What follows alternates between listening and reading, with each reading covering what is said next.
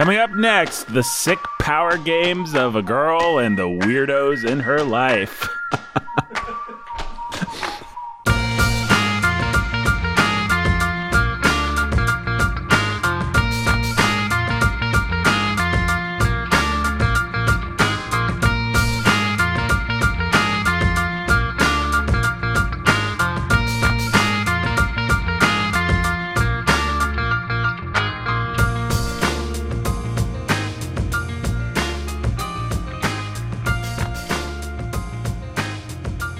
Hey everybody, welcome to The Bookening. My name is Nathan Iverson. I am your humble and obedient host. Joining you if this is your first time, then I'd like to welcome you to The Bookening, a Christian literature podcast. Of course, we don't mean Left Behind. We don't mean Christian literature, do we, Brandon? We don't mean books published by Tyndale House or Crossway. We mean literature in general. What's that? Zondervan, yes. We mean literature in general as read through the eyes of a Christian. Read through the eyes of a Christian. Specifically, three Christians. Me. Specifically, our eyes. Our eyes, yes. 6 eyes. 6 eyes. Sometimes ears. Some of us do audiobooks occasionally. Now, let me describe those eyes. You've got olive-colored. Hazel. Hazel. Is it hazel? Yeah. They are hazel. We got black, piercing eyes set back in the skull. Yes. Whose skull? Brandon Chastain's, the scholar who's a baller of reading, PhD, ABD. He brings the intellect to our podcast. And he's leaving. Oh, he's throwing away his gum. Now, wearing a very fine pair of tortoise-shell glasses. Indeed. Over his eyes, the aforementioned eyes, we've got the man that brings the heart to the podcast. And also the pastoral wisdom. Pastoral, you say? Do I mean like fields with grass? Well, of course you do. Romantic sweeping vistas. Sorry, I just definitely. got an image of us as Scarecrow, Tin Man, and the Lion.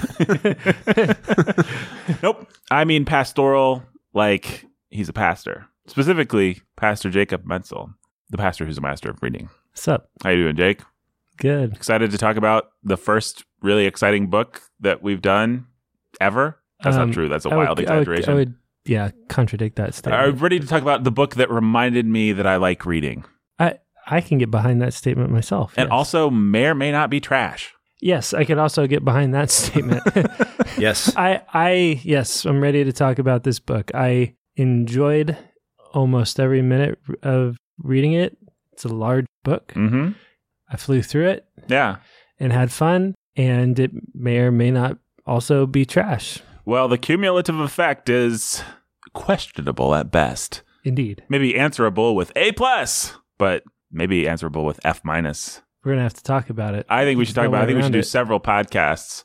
I think we should too. This is going to be fun. We're going to have Danny on, our resident token female. Old dubstep herself. We're going to have her on in a few episodes. I think we're going to do a couple episodes. I don't know how many. We're going to do some just the boys. Nice. But then we're going to have Danny on so she can give her unique perspective. And that should be interesting because being a woman, I could see Danny having a different perspective. I could see her thinking that men actually act like Mr. Rochester. Well, I don't want to deny that they act that way. I just want to deny that they deserve to be the heroes of a romance novel like this one. You know, there's just a lot of other things that I'm getting married right now, you guys, right? Like, yeah. I've got a fiance. I love her a lot. I think she's fantastic. I think she's beautiful. I like her personality. Everything about her I like. But I do not spend every waking moment of every day mooning over her and feeling like I'm going to die. You should probably repent and be more like Mr. Rochester. I probably should be more like Mr. Rochester. I'm thinking that's the lesson. Or more like St. John, which is how he was pronounced in the audiobook, by the way. St. John. Oh, St. John. Yeah, old St. John. All right, Brandon, we'll talk about old St. John. That's what I'm going to call him this whole time. I mean, I'm probably going to call him St. John because I'm used to St. John, but it's okay. We have all types. That's how they pronounced him? All right, guys, let's get into it. Let's stop wasting time, Brandon. All Nathan, I wanted to do is talk about Spirit Ains and Days Gone By. Hey, there we go. Now we're back on track. Now we're back on track. That's always a good way to reorient. All right, what happens next is what's that sound? Oh no, it's the mysterious phantom showing up. No, it's Mr. Rochester calling to me across the heath. Yes. Jane. No. That was the sound of Brandon Chastain, the contextual Texan. He's firing off his pistols. If people don't know, this, if people don't know this segment from our show, this is the segment where Brandon, he's from Texas. He's going to provide some much needed context for this work. Yeehaw. So with a hail and hearty yeehaw, as he just did. Well, I was telling Nathan that we've actually provided context for this book through quite a few of the other episodes we've done. Mm-hmm. In particular, the episode on Mary Shelley, and then have we done, the episodes on Dickens, and surely the episodes on Austen. And also the episodes on, what are some of the Gothic literature we've done? Well, Dracula. We probably touched on. That's where we least. did most with the Gothic. Yeah. And so all those elements come into play with this novel.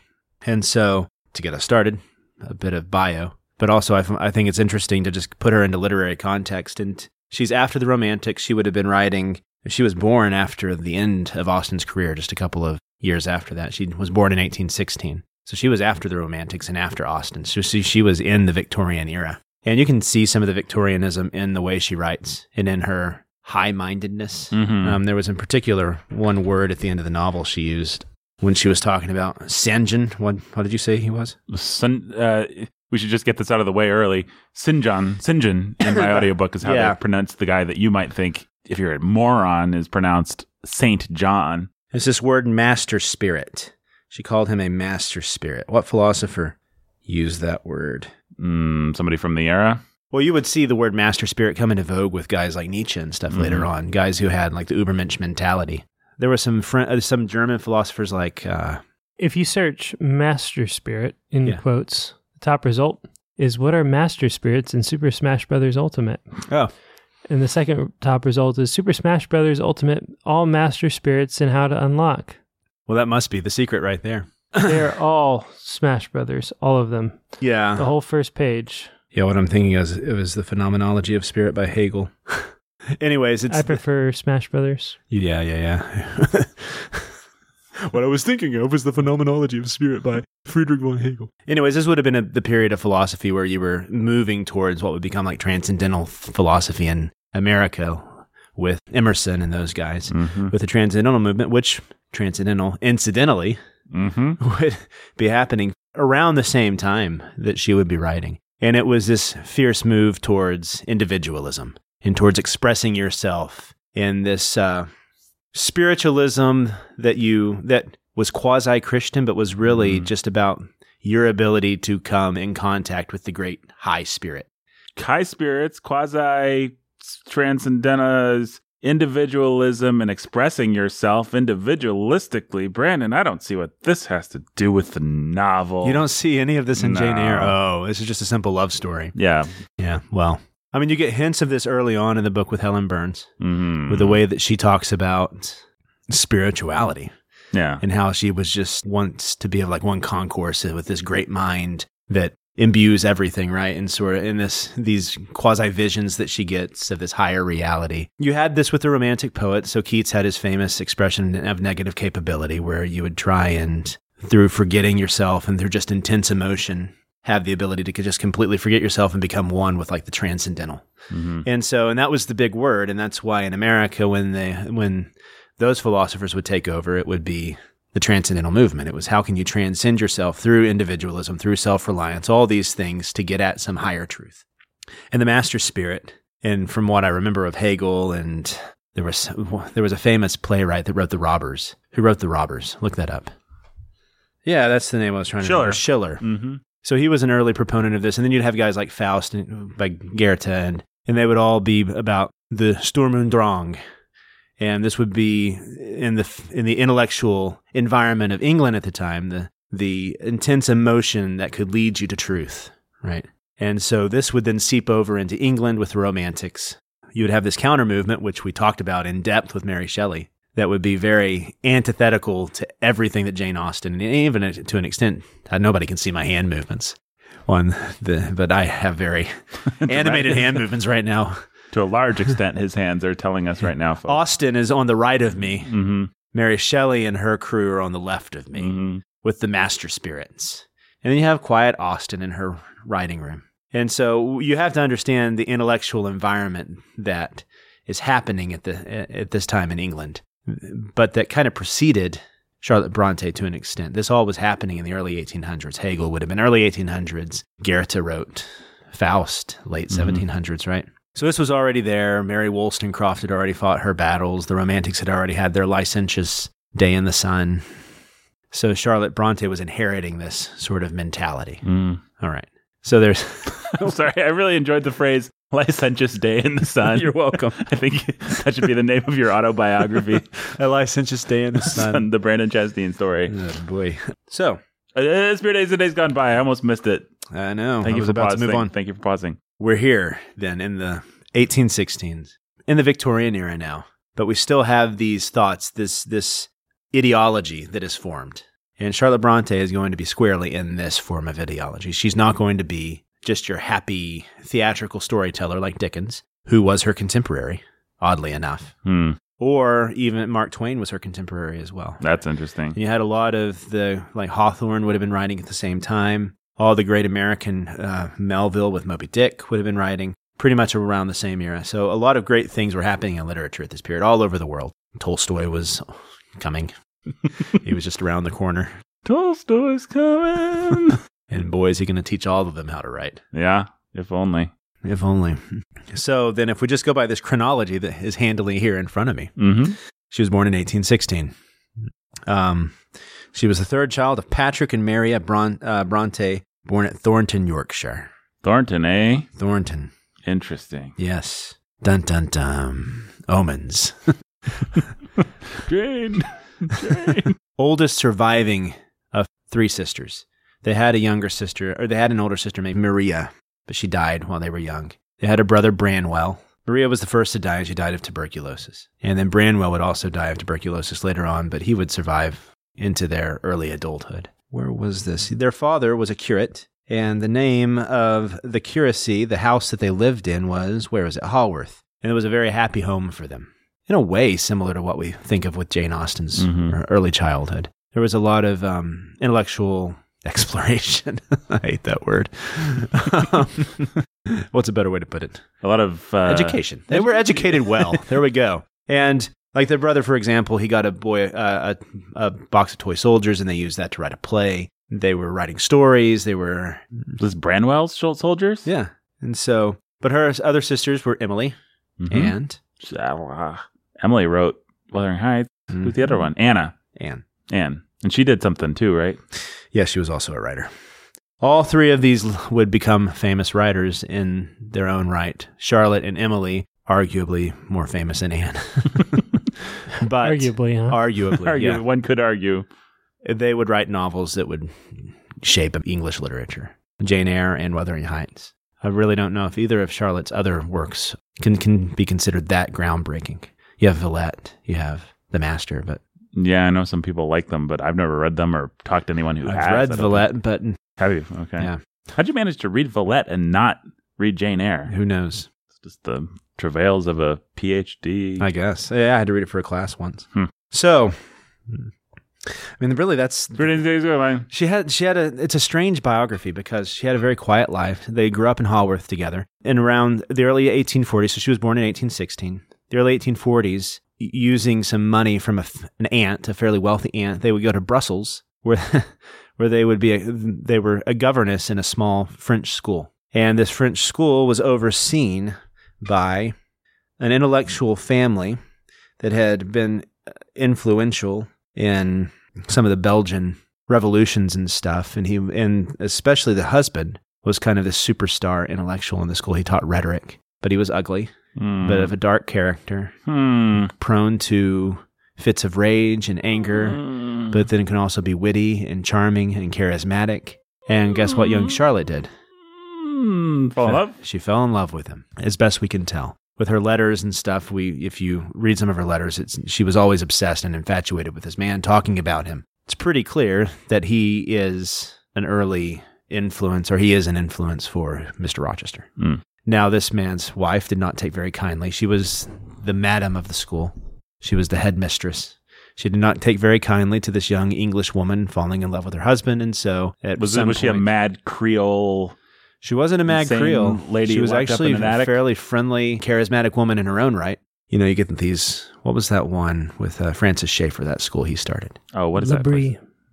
What is it? Kind of sounded like that sort of place where you would come in, you could be a governess. And so Charlotte would teach English. Later she would teach English at this school. This had been in kind of a progressive school for its time? Yeah, a bit. But they went there and eventually when their aunt died, they had to go back to England. Emily was happy to go back because she didn't want to be there anyways, because Emily was kind of a recluse. And if you've ever read Wuthering Heights, that should not surprise you at all. Mm-hmm. Wuthering Heights is a very strange and dark novel compared to Jane Eyre, even though Jane Eyre in its own right is a very strange and dark novel too. But Wuthering Heights is the emo to Jane Eyre's not emo. What would Jane Eyre be? I think we have to stop and figure this out. If Wuthering Heights is emo, what does that make Jane Eyre? Fantasy metal? Yeah, fantasy metal. It's like, no, Jane Eyre is like pop emo and Wuthering Heights is like emo for people that actually like emo. Yeah. Like actual emo kids that aren't like posers listen to Wuthering Heights. Yeah, it's like Jane Eyre's Dashboard Confessional, and then Wuthering Heights is some band that I've never heard of because I don't care about emo. You don't care about emo. There we go. So if you out there know who they would be, tweet at us. Yep. Send a self-addressed postcard to Brandon Chest. Yeah, there we go. Figure out where I live and send it there. So eventually, though, Charlotte would come back to the school. We don't know a whole lot of the history, but like he ended up taking her under his wing. He gave her like a piece of Napoleon's coffin. This Rochester guy? Yeah. Give her a piece of Napoleon's coffin. As a gift. Brandon, nobody's ever given me a piece of Napoleon's coffin. I'm sorry, if I ever come across a piece of Napoleon's coffin, I will give it to you. I appreciate that. It was during one of the long summer breaks here when the family was away and she was there and she was isolated that she began to write in these stories that the lessons she had learned as a child, the instincts that she had shown as a child towards storytelling and all this. She began to write some stories, and it would be over this period she wrote what was her first novel, but then also in the margins she wrote of this house, this old ugly house above a river in England, old manor house that had fallen into disrepair and was full of like this memory of some story, but nobody really missed the house. And that was the first instance we get of what would later become Thornwell. Thornwell, that's right. Thornwell. But that would be the first instance we would get of Jane Eyre, would be in the margins of this other story that she was writing.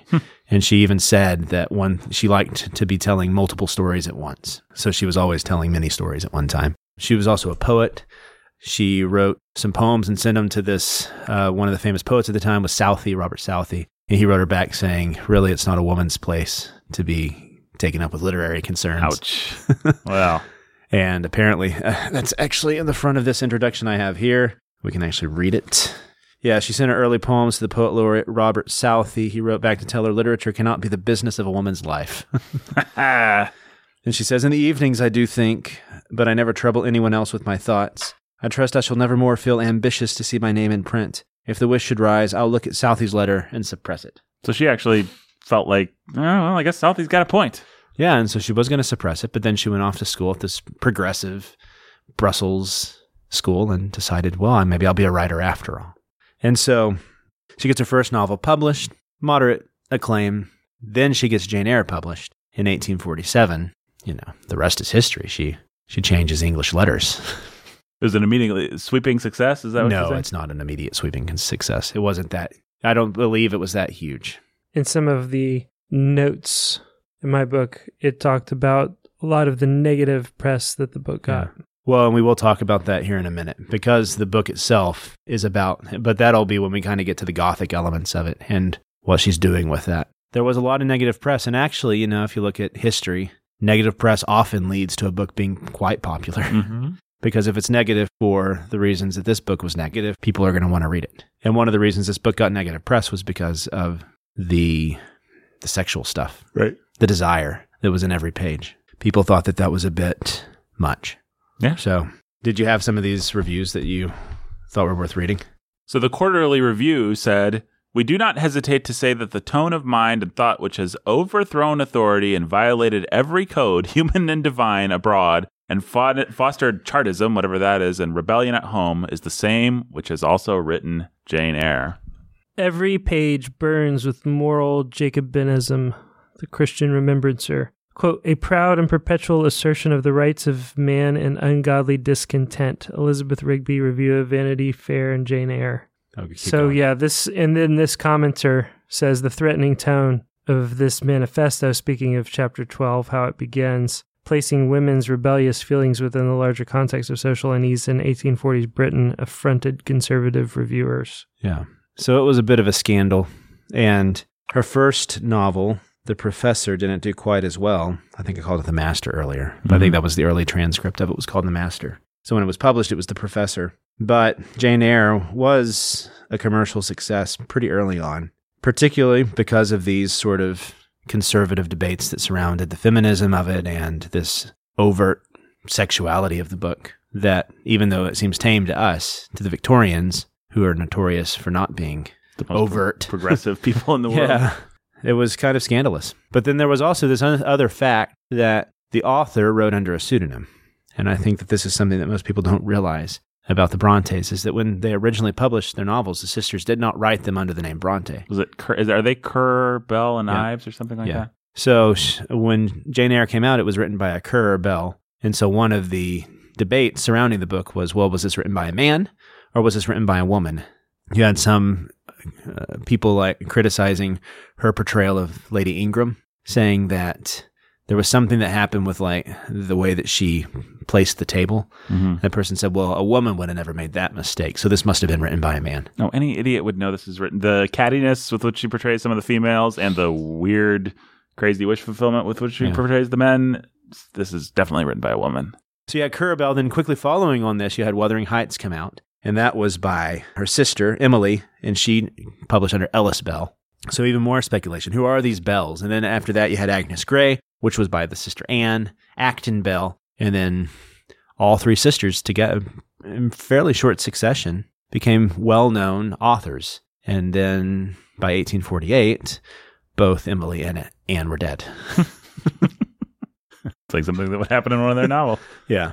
This is a strange biography, like I said, because really the highlights of Charlotte's life were a fairly happy childhood at their father's curacy, where they had the liveliness of theatrical performances. They would write poetry together. They had their brother, who was apparently charming and fun when he was young, but as he got older, he became addicted to opium and kind of became a reprobate, and then he died of tuberculosis as well. And then he had Maria, who died of tuberculosis. They become fairly successful authors, very successful authors in the case of Emily and Charlotte, and then immediately Emily dies of tuberculosis, and then Anne dies of tuberculosis, and that leaves Charlotte alone. And eventually she gets married about 6 years later to one of her father's friends, and then 9 months later she dies of what we think were pregnancy complications. And so a fairly short life. She died at 39, but she managed to write what is arguably one of the most famous works of literature. I mean, it's had many film adaptations. Most people know the story of Jane Eyre. Sure. Yeah, it's a short bio. So it is important to know that she probably didn't actually live long enough to reach the levels of fame that Dickens had. I mean, Dickens was a legitimate superstar, but I don't even think she really reached the heights of fame that like a George Eliot would have had, for example. Right. But she was respected and she was well known, and Jane Eyre caused a bit of a scandal, and people admired the story. They thought that it was a good novel in the traditions of the novels at the time. And if you want to, you can go and read some of these reviews. They're fascinating to see the debates that surrounded Jane Eyre. And now, why did the debate surround Jane Eyre? Well, we talked about the sort of philosophical, ideological background to the book. We've also in the past talked about the sort of literary influences, but let's just kind of recap those. This book is obviously in the tradition of the English novel at the time, as Lady Austen firmly founded it, and others following in her footsteps and in that tradition would continue to grow it and expand it. And it's books about class and power, about how does class and station affect your ability to have love, who you can marry, who you can't marry, and how does that affect the human drama. And that kind of, if you really want to encapsulate what the English twist on the novel is, that is the English twist on the novel. I mean, even Dickens, with Great Expectations, Bleak House, all these stories. Esther Summerson's narrative really is a narrative about who can she be, right? And so the Brits are just obsessed. Even think about Ishiguro with Remains of the Day. Sure. He's still following in that tradition. That is the British novel, is thinking about those sorts of questions. And obviously that's in Jane Eyre. Right? That's the big question until finally she, instead of the man, she comes into her fortune with her 20,000 that she gets from her Uncle John, who we never meet. But the question of how does your station limit who you are and who you can be?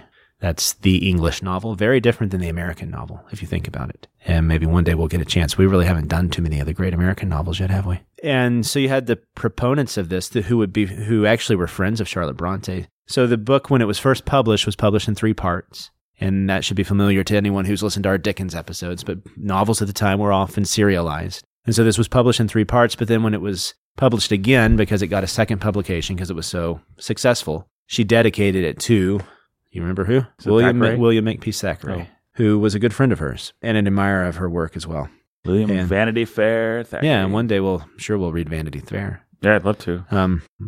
But he was Dickens' rival. It's basically, if you want to know who Thackeray was, he was Dickens' fiercest rival outside of Wilkie Collins. So, and Vanity Fair is great. But they would have been, and Gaskell was her other friend. Elizabeth Gaskell. Yeah, who wrote North and South. And Elizabeth Gaskell and Thackeray, they were proponents and masters of this version of the English novel. So you have that influence on Jane Eyre. But then sort of the underbelly, the seedy side of it, you have the Gothic romance. Mm-hmm. The Gothic romance was heavily influenced by some of the art that would come out of that sort of Sturm und Drang that we talked about with the German philosophical influences. Mm-hmm. This tendency towards fierce individualism and pride and self-reliance. Mm-hmm.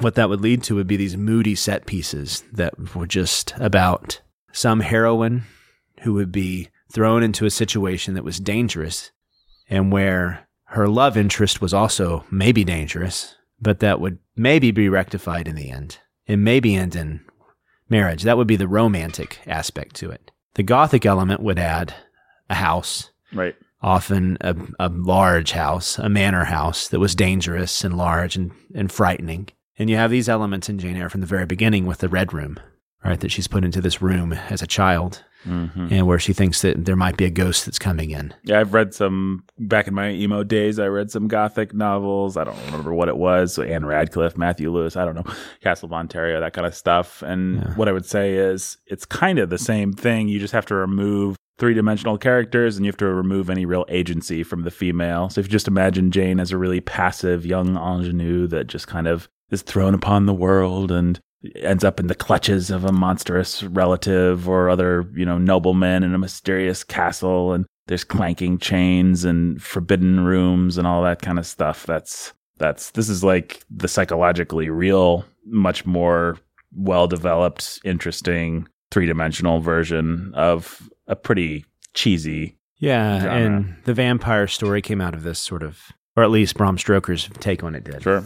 There would be ghosts and there would be these sorts of things in the Gothic romance that you don't necessarily get in Jane Eyre until you get to some of the weirdness that happens towards the end of the book with her hearing his voice somehow from miles and miles away. I'd say Jane Eyre is actually, there are famous Gothic novels that do have, this strain of really romantic, weird supernaturalism, but a lot of them, like Anne Radcliffe, it's all introduced, the clanking chains, but then it's all explained away, Scooby-Doo style.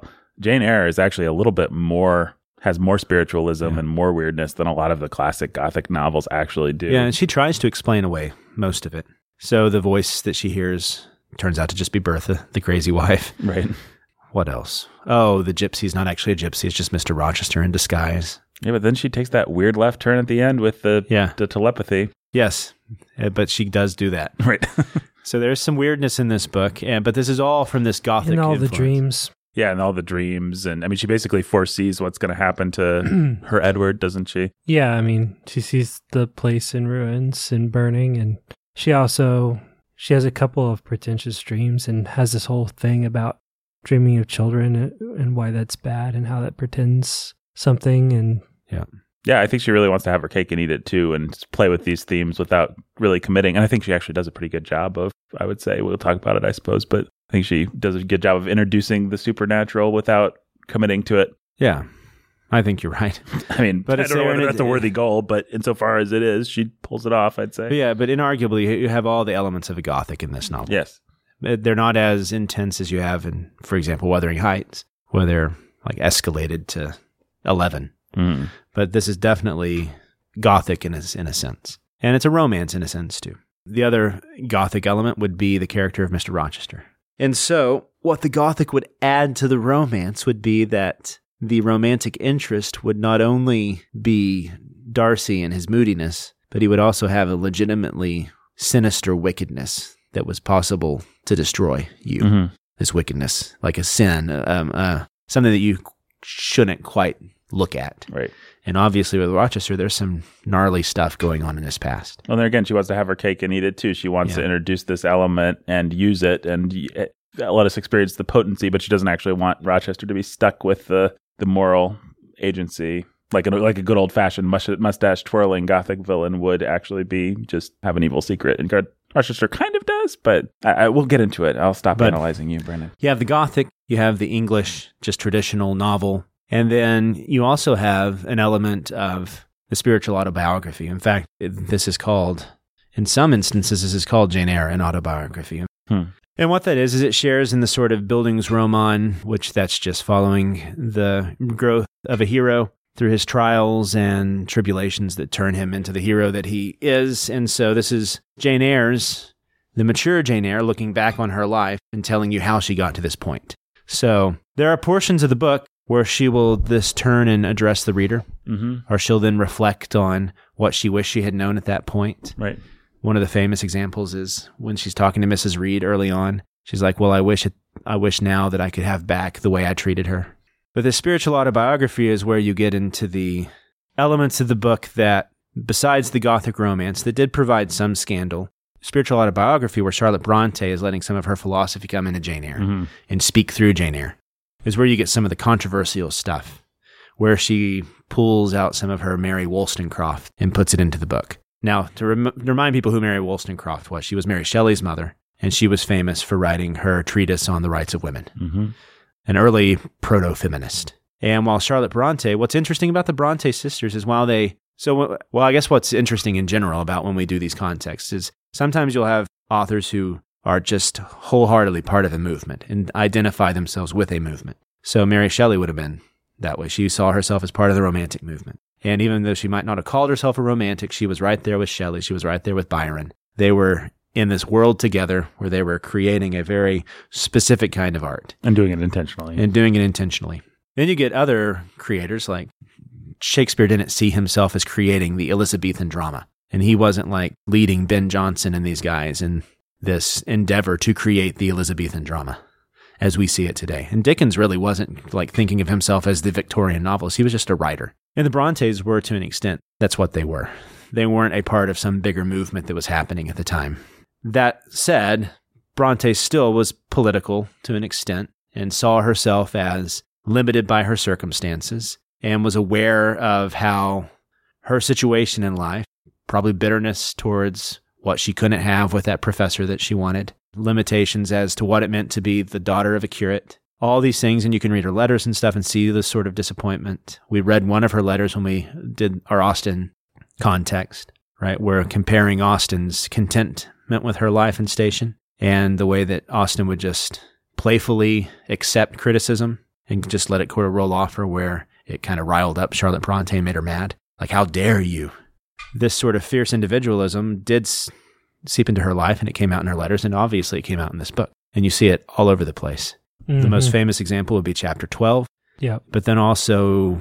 It's just all over the place. We should remind people what happens in chapter 12. Well, chapter 12 is where she first meets Adele, and she talks about how she didn't really like Adele. Right. So... What's the word? She chides the reader for assuming that they developed this sentimental relationship. And she's like, nah, it was nice, but nah. Which, I mean, I'm sure we'll talk about this chapter. People call it a manifesto, proto-feminist manifesto. Yeah. I mean, and to be fair, I agree with some of the things she says about how they sentimentalized children at the time. Sure. Yeah, I actually don't mind. In and of itself, taken out of context, the context of her life, just accepting it as the character's thoughts, I don't actually mind that chapter all that much. But you see it there, but then you also you see it in the fact that she's trying to mix Christian sentiment with this sort of heady world spirit German philosophy that influenced the Romantics and all of that brand of elite art at the time. I think one of the points you see it clearest in this book is when Rochester finally looks at her watercolors and we get to see what she's been painting. Yeah. And boy, howdy, those paintings were weird. Wacko stuff. Yeah. It's like what you would expect. It's actually similar to so last context we talked about the Pre-Raphaelites and their sort of intense colors and weird motifs they would do. It's very similar to that. And it shouldn't be surprising because one thing I haven't mentioned from their past, and I've actually saved to this point, is that one thing that they read a lot in their house was Byron and Shelley and the Romantics. They were very influential on her childhood. So even though she was not a part of the Romantic movement, she was heavily influenced by the Romantics and by their sort of individualism, by their sort of free spirit attitude, by their belief in the power of imagination to lead to truth. And I think that's important for Jane Eyre because I saw that all over the place with her insistence on dreams, her insistence on sort of speculative thought. The spiritual yearning that goes along with nature. Jane will often go and look across the scenery and be stirred by the dark moors and how this will somehow lead you to higher thought. And when she talks about this world spirit, the high spirit of Mr. St. John's, this is the sort of context you need to have in mind to make sense of it. And so then you get this young girl who's painting pictures like this. I found them. Yeah, you should read one. Well, there's the sinking ship with corpses, and then there's the one where the woman's bust is filling the sky, and then there's the one where there's an iceberg and a head growing out of the iceberg. Yeah, and so it's just these weird paintings that are reminiscent of the eerie sort of Gothic. Yeah, it's very sort of almost impressionist. Almost, when you just read it like that, it makes me think of Dali or something. That's what I pictured. I was picturing more like Dali or one of those guys. Or like, but what it reminds me of too is like Shelley's poem watercolors on. Yeah, what's the Prometheus Unbound? You know, these sort of poems about great mythological figures. Child Roland to the Dark Tower came. And how through these big mythological figures we can make sense of our large mythological beings and how we're trapped and confined in these small spaces. And so what's weird about Jane Eyre, and I'm sure we'll talk about this more, is that I feel like this book is warring with itself because at one point it seemed to me like a Victorian spin on Jane Austen. Right. But then it's Jane Austen with the weird romantic unease and anxiety and unrest in it. And what you end up getting is this weird novel that kind of is butting its own head. Yeah, that's a good way to put about it. I'm sure we will talk about that more. It really, just to the fact that her and Rochester can't actually be, they can be completely happy because they're soulmates, but he has to pay a price first, and he has to lose his eyesight, and he has to be scarred. Like, I don't know. That's weird. We'll talk about it, but what else you got to say? I think that's pretty much it.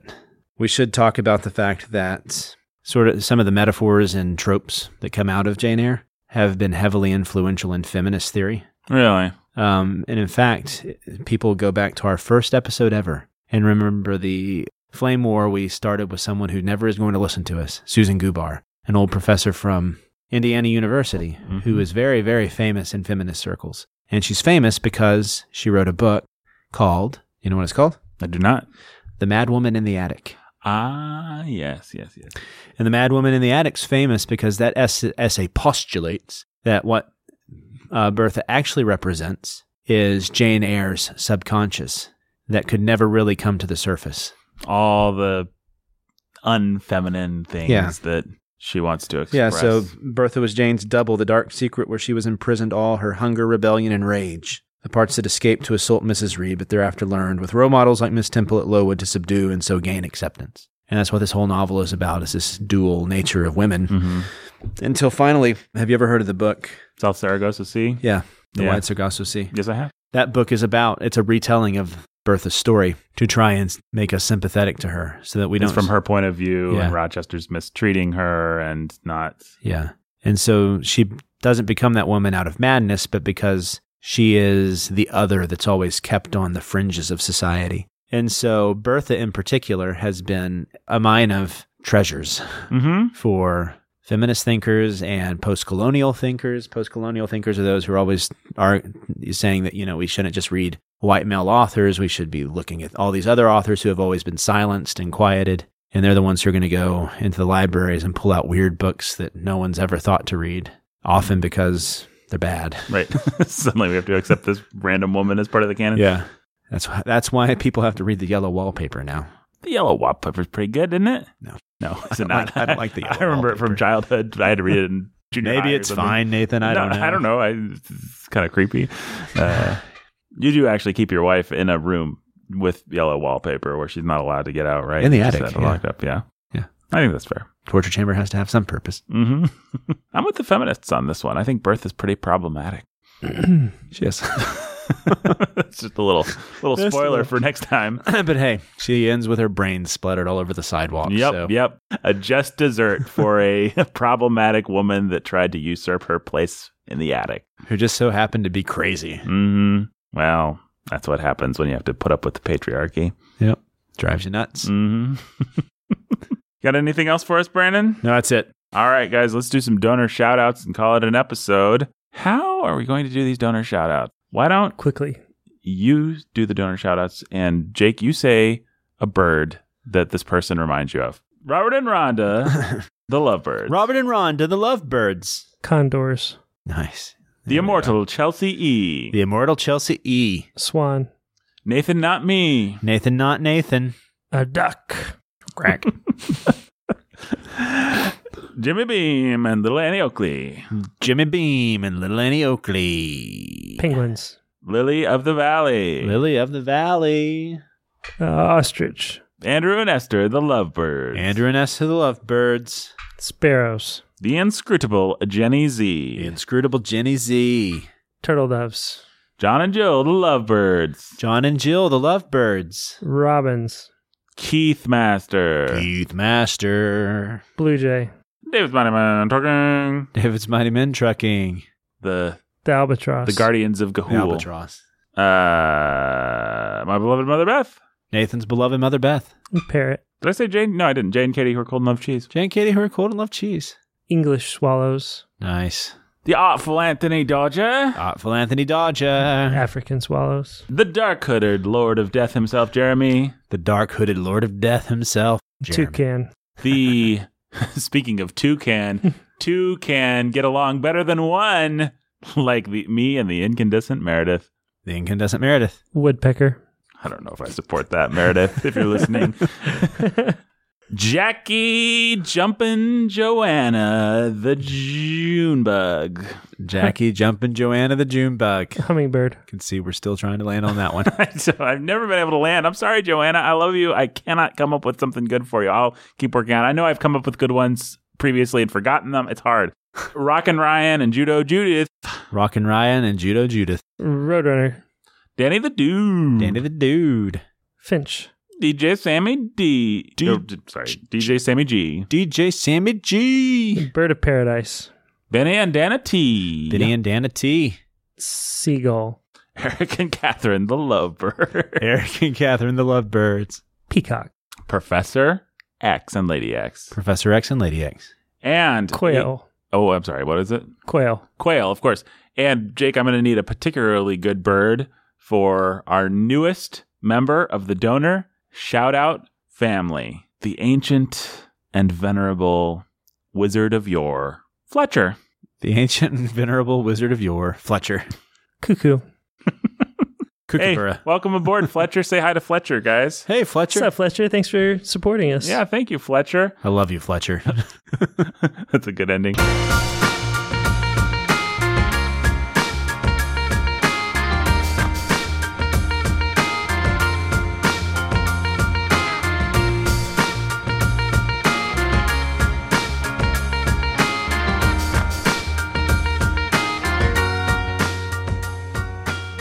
All right, thanks for listening, everybody. This is Nathan again. That's Brandon. That's Jake. And if you want to support this work and if you want to get a grid donor shout out, what you do is you go to patreon.com/thebookening. You sign up, pay at least $10. You'll get a donor shout out. Pay less than $10. You can still get some cool stuff. Do that. Do it today. We'll be back next week. I don't know if Danny, the not dude, will be joining us next week or the week after or what, but she's going to get into the mix here soon. And we'll be talking about ye old Jane Eyre and deciding whether it is awesome. Mm-hmm. Right, Brandon? Right, Nathan. Thanks for listening, everyone.